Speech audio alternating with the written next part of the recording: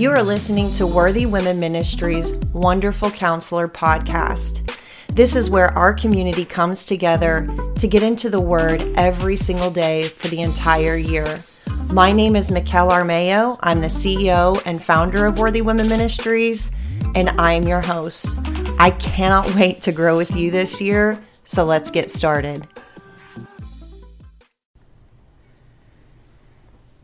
So we see three things as we read through Genesis this morning that I want to highlight to you all. Now, of course, there's all kinds of things that we can draw from what we're reading this morning, but specifically I want to focus on three things that we see enter in these next two chapters in Genesis. Let's start by looking in Genesis chapter 7, verse 15. So they went into the ark to Noah, 2 by 2s of all flesh, in which there was a breath of life. Let me stop for a second and I want to just recognize, first of all, that the ark is a foreshadowing of Jesus Christ and the victory that he has already had, but in this time going to have on the cross. Okay? The ark is a foreshadowing in Noah's time of what is to come through the victory in Jesus Christ. But a couple other things that are really interesting about the ark, I've been talking about rest, and we've been talking about the bloodline, which is one of the reasons why the marriage covenant is our first line of defense. We have seen, yesterday we were talking about in Bible study the Nephilim and how they wanted to come and taint the bloodline by these Nephilim sleeping with the beautiful women that God had created, right? And so God was just like, this is so wicked. This is wicked. I have got to wipe out the face of the earth. But the only man that was found to be favored by God was Noah. And that's because his family did not have sexual intercourse with the Nephilim, which are fallen angels. These are the giants. It's really interesting to learn about them because it gives us a perspective, kind of brings us outside of what we think in the natural.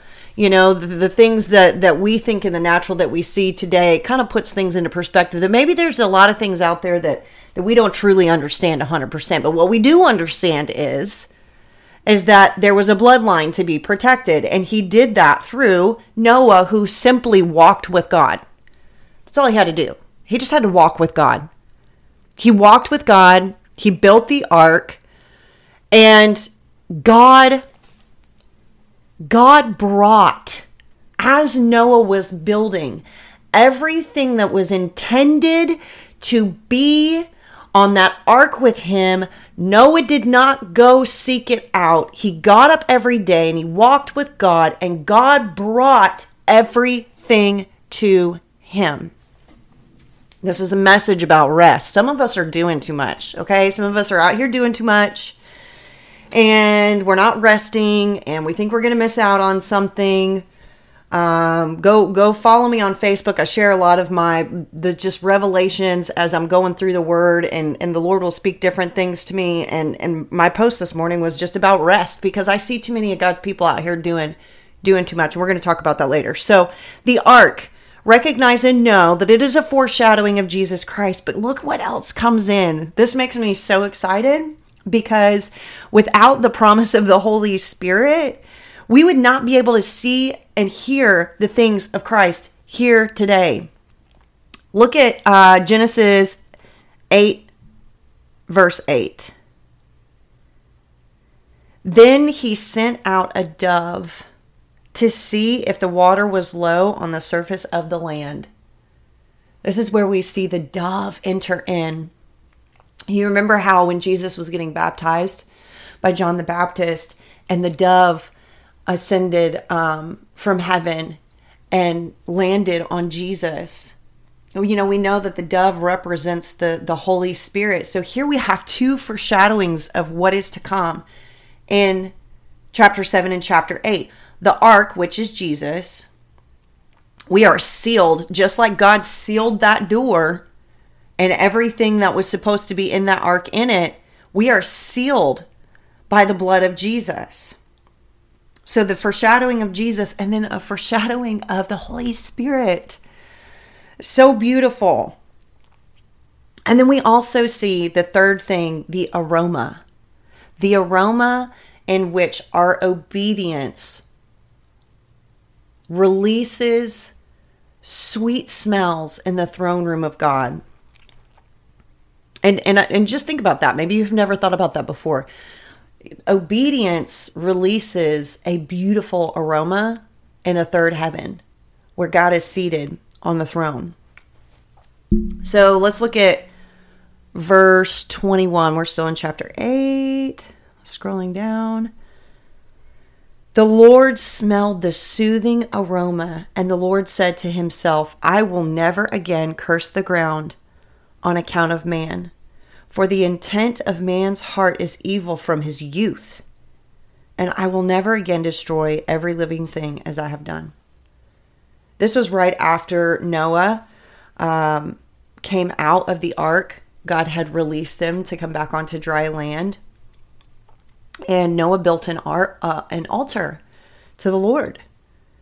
And he made offerings.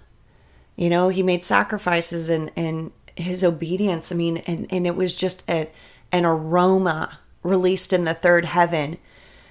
We're going to hear a lot. I want you to hold this thought in the back of your mind, the aroma, as we read through the Old Testament, because we're going to hear a lot about different aromas and how some are very pleasing to God and some are not. And it can really help us connect with how God sees certain things when we think about, like, have you ever walked into a house and it just stunk?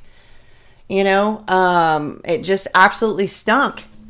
You don't want to stay there for very long. It knocks the breath out of you. But if you're around something that smells good, it's like, oh, you'd want to linger. You know, us ladies, like, we will go walk through the candle aisle and we will stand there for, oh, well, at least I will. I'll stand there for a good 30, 45 minutes smelling all of the different candles until I find that one smell that I want my house to smell like. That's how God feels about us. I mean, it talks about it in scripture, the aroma. You know, what aroma are we releasing with our life into the third heavens? What aroma are we releasing in our life into the third heaven for God to smell? And disobedience, it's a stench to him. Obedience, it's a sweet, sweet aroma. So think about that when you're faced with decisions. When you're faced with decisions of what should I do? It's just a different way to look at it. It's just a different way to encourage you to press towards obedience. I want to look at our last section of scripture this morning in Philippians chapter 3. I'm just going to read some of this scripture and I want to talk about rest. I want to talk about rest. So Philippians chapter 3, verse 1, finally, my brothers and sisters, rejoice in the Lord.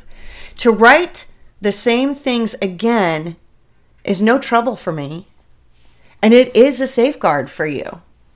He's like, Paul's like, hey, I'll write the same thing over and over and over again, because as much as I remind you, the more you will be safeguarded. The more I remind you, the more I repeat myself, the safer and the more protected you will be. All right.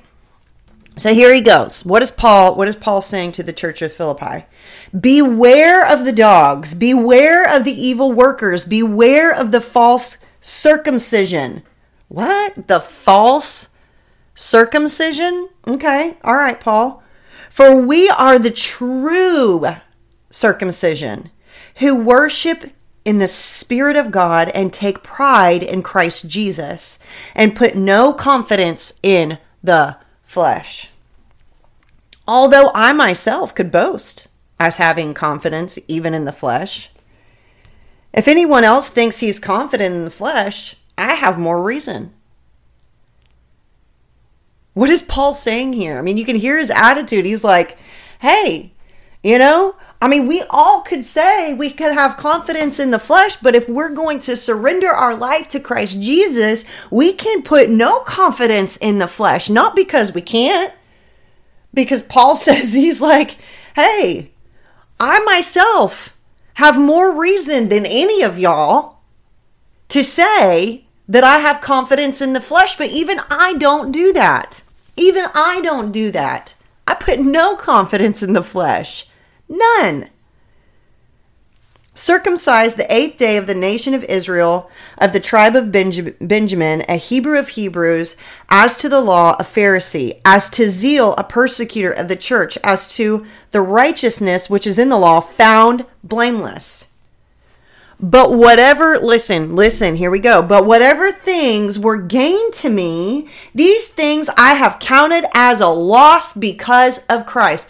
Paul was set on pointing people to the only thing that had the power to save them, which was Jesus Christ. And even when he had an ability to boast in his flesh, because he's not denying that he didn't have a reason to have confidence in his flesh, but even when he had a reason to be confident in his flesh, he knew that his flesh could not save people from spending an eternity in hell. So he was going to point them to Christ even when he had reason to be confident in his flesh.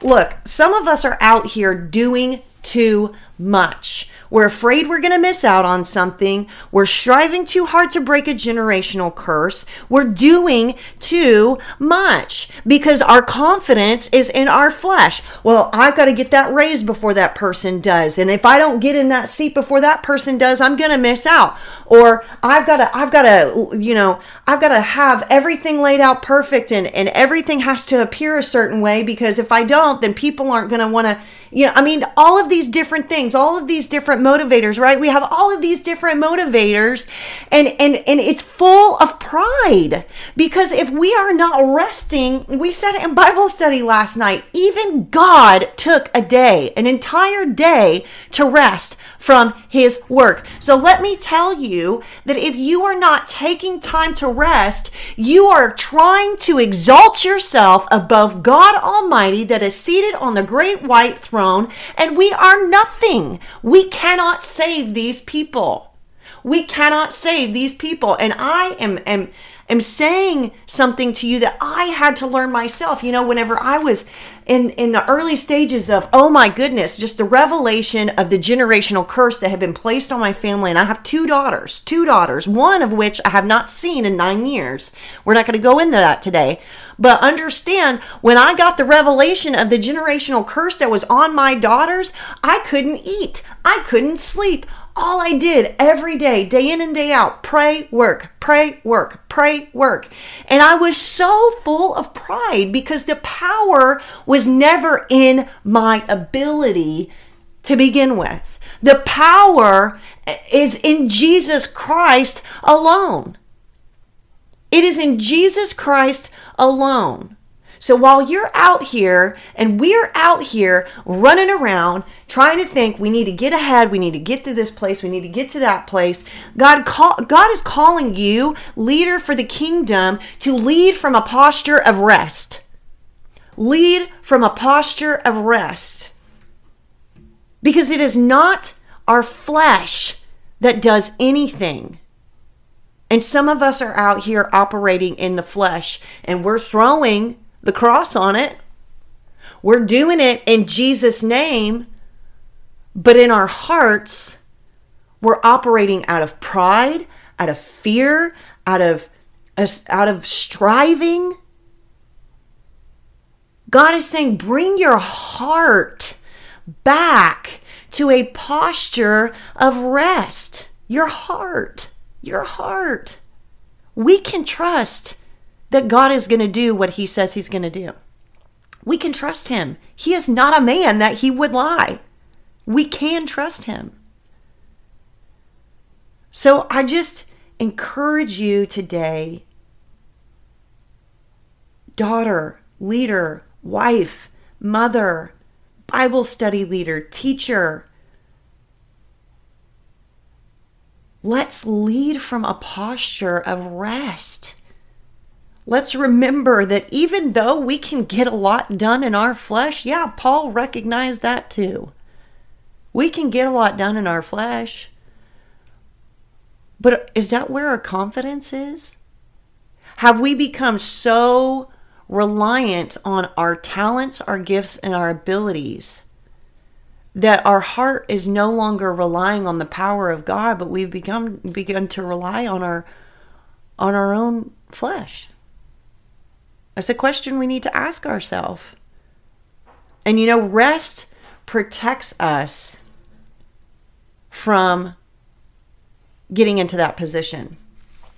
When we take our Sabbath, we remember, hey, God, you don't really need me. All you have to do is speak a word. Like, you don't need me, God.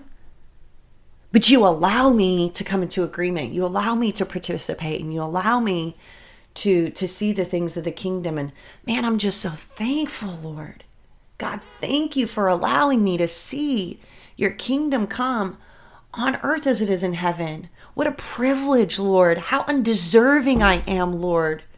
Do you hear the posture change in your heart? Do you hear that shift in the posture of your heart? Two completely different stances. I don't need to compete with nobody. I don't need to be jealous. I don't need to get frustrated about what other people are doing. Why? Because God is going to do it. Because it was always Him doing it from the very beginning of time. We've got to have that balance in our life. We've got to have that balance in our life. I just want to continue reading the rest of the verses in this chapter. Philippians 3:7, but whatever things were gained to me, these things I have counted as loss because of Christ. More than that, he's going to take it even deeper, y'all. More than that, I count all things to be loss in view of the surpassing value of knowing Christ Jesus, my Lord, for whom I have suffered the loss of all things, and count them mere rubbish, so that I may gain Christ. We've got to gain Christ. We've got to, if we are going to overcome principalities in our communities, if we are going to do anything effective for the kingdom of God, we have to gain Christ. We cannot do it without His power at work in us. And may be found in Him, not having a righteousness of my own derived from the law, but that which is through faith in Christ, the righteousness which comes from God on the basis of faith, that I may know Him and the power of His resurrection and the fellowship of His sufferings, being conformed to His death, if somehow I may attain the resurrection from the dead. Now that I have already grasped it all, not that I have already grasped it all or have already become perfect, but I press on, if I may also take hold of that for which I was even taken hold of by Christ Jesus. Brothers and sisters, I do not regard myself as having taken hold of it yet. We're going to be, let me remind some of us, okay? Because I've had some interesting conversations the past few weeks about some different mindsets. We will never take hold of it completely until we are glorified with Him in heaven. Every single person on this earth is in the sanctification process if they have received justification, which is salvation through Jesus Christ. So if someone comes up to you and they tell you that they've grasped hold of it and they've been perfected, you need to understand that the Bible says that he who says he is without sin is a liar, and there is no truth in him. So be careful about getting taken off into that kind of thinking, because it does not align with the things of God. Paul says, look, I haven't taken hold of it yet. So until glorification, I am going to keep pressing forward towards the goal. I press on toward the goal for the prize of the upward call. Stand up, of the upward call of God in Christ Jesus. Therefore, all who are mature, let's have this attitude. And if in anything you have a different attitude, God will reveal that to you as well. However, let's keep living by the same standard to which we have attained. Brothers and sisters, join in following my example and observe those who walk according to this pattern you have in us. For many walk, hear this, many walk, of whom I've often told you and now tell you, even as I weep, that they are the enemies of the cross of Christ. You are going to see people walking, and they are going to be enemies of the cross of Christ. And Paul's saying, if you're going to walk, this is how you need to walk. That's it. This is the way. Whose end is destruction, whose God is their appetite, and whose glory is in their shame. Who have their minds on earthly things. For our citizenship is in heaven, from which we also eagerly wait for a Savior, the Lord Jesus Christ, who will transform the body of our lowly condition into conformity with his glorious body by the exertion of the power that he has, even to subject all things to himself. We are not going to do it.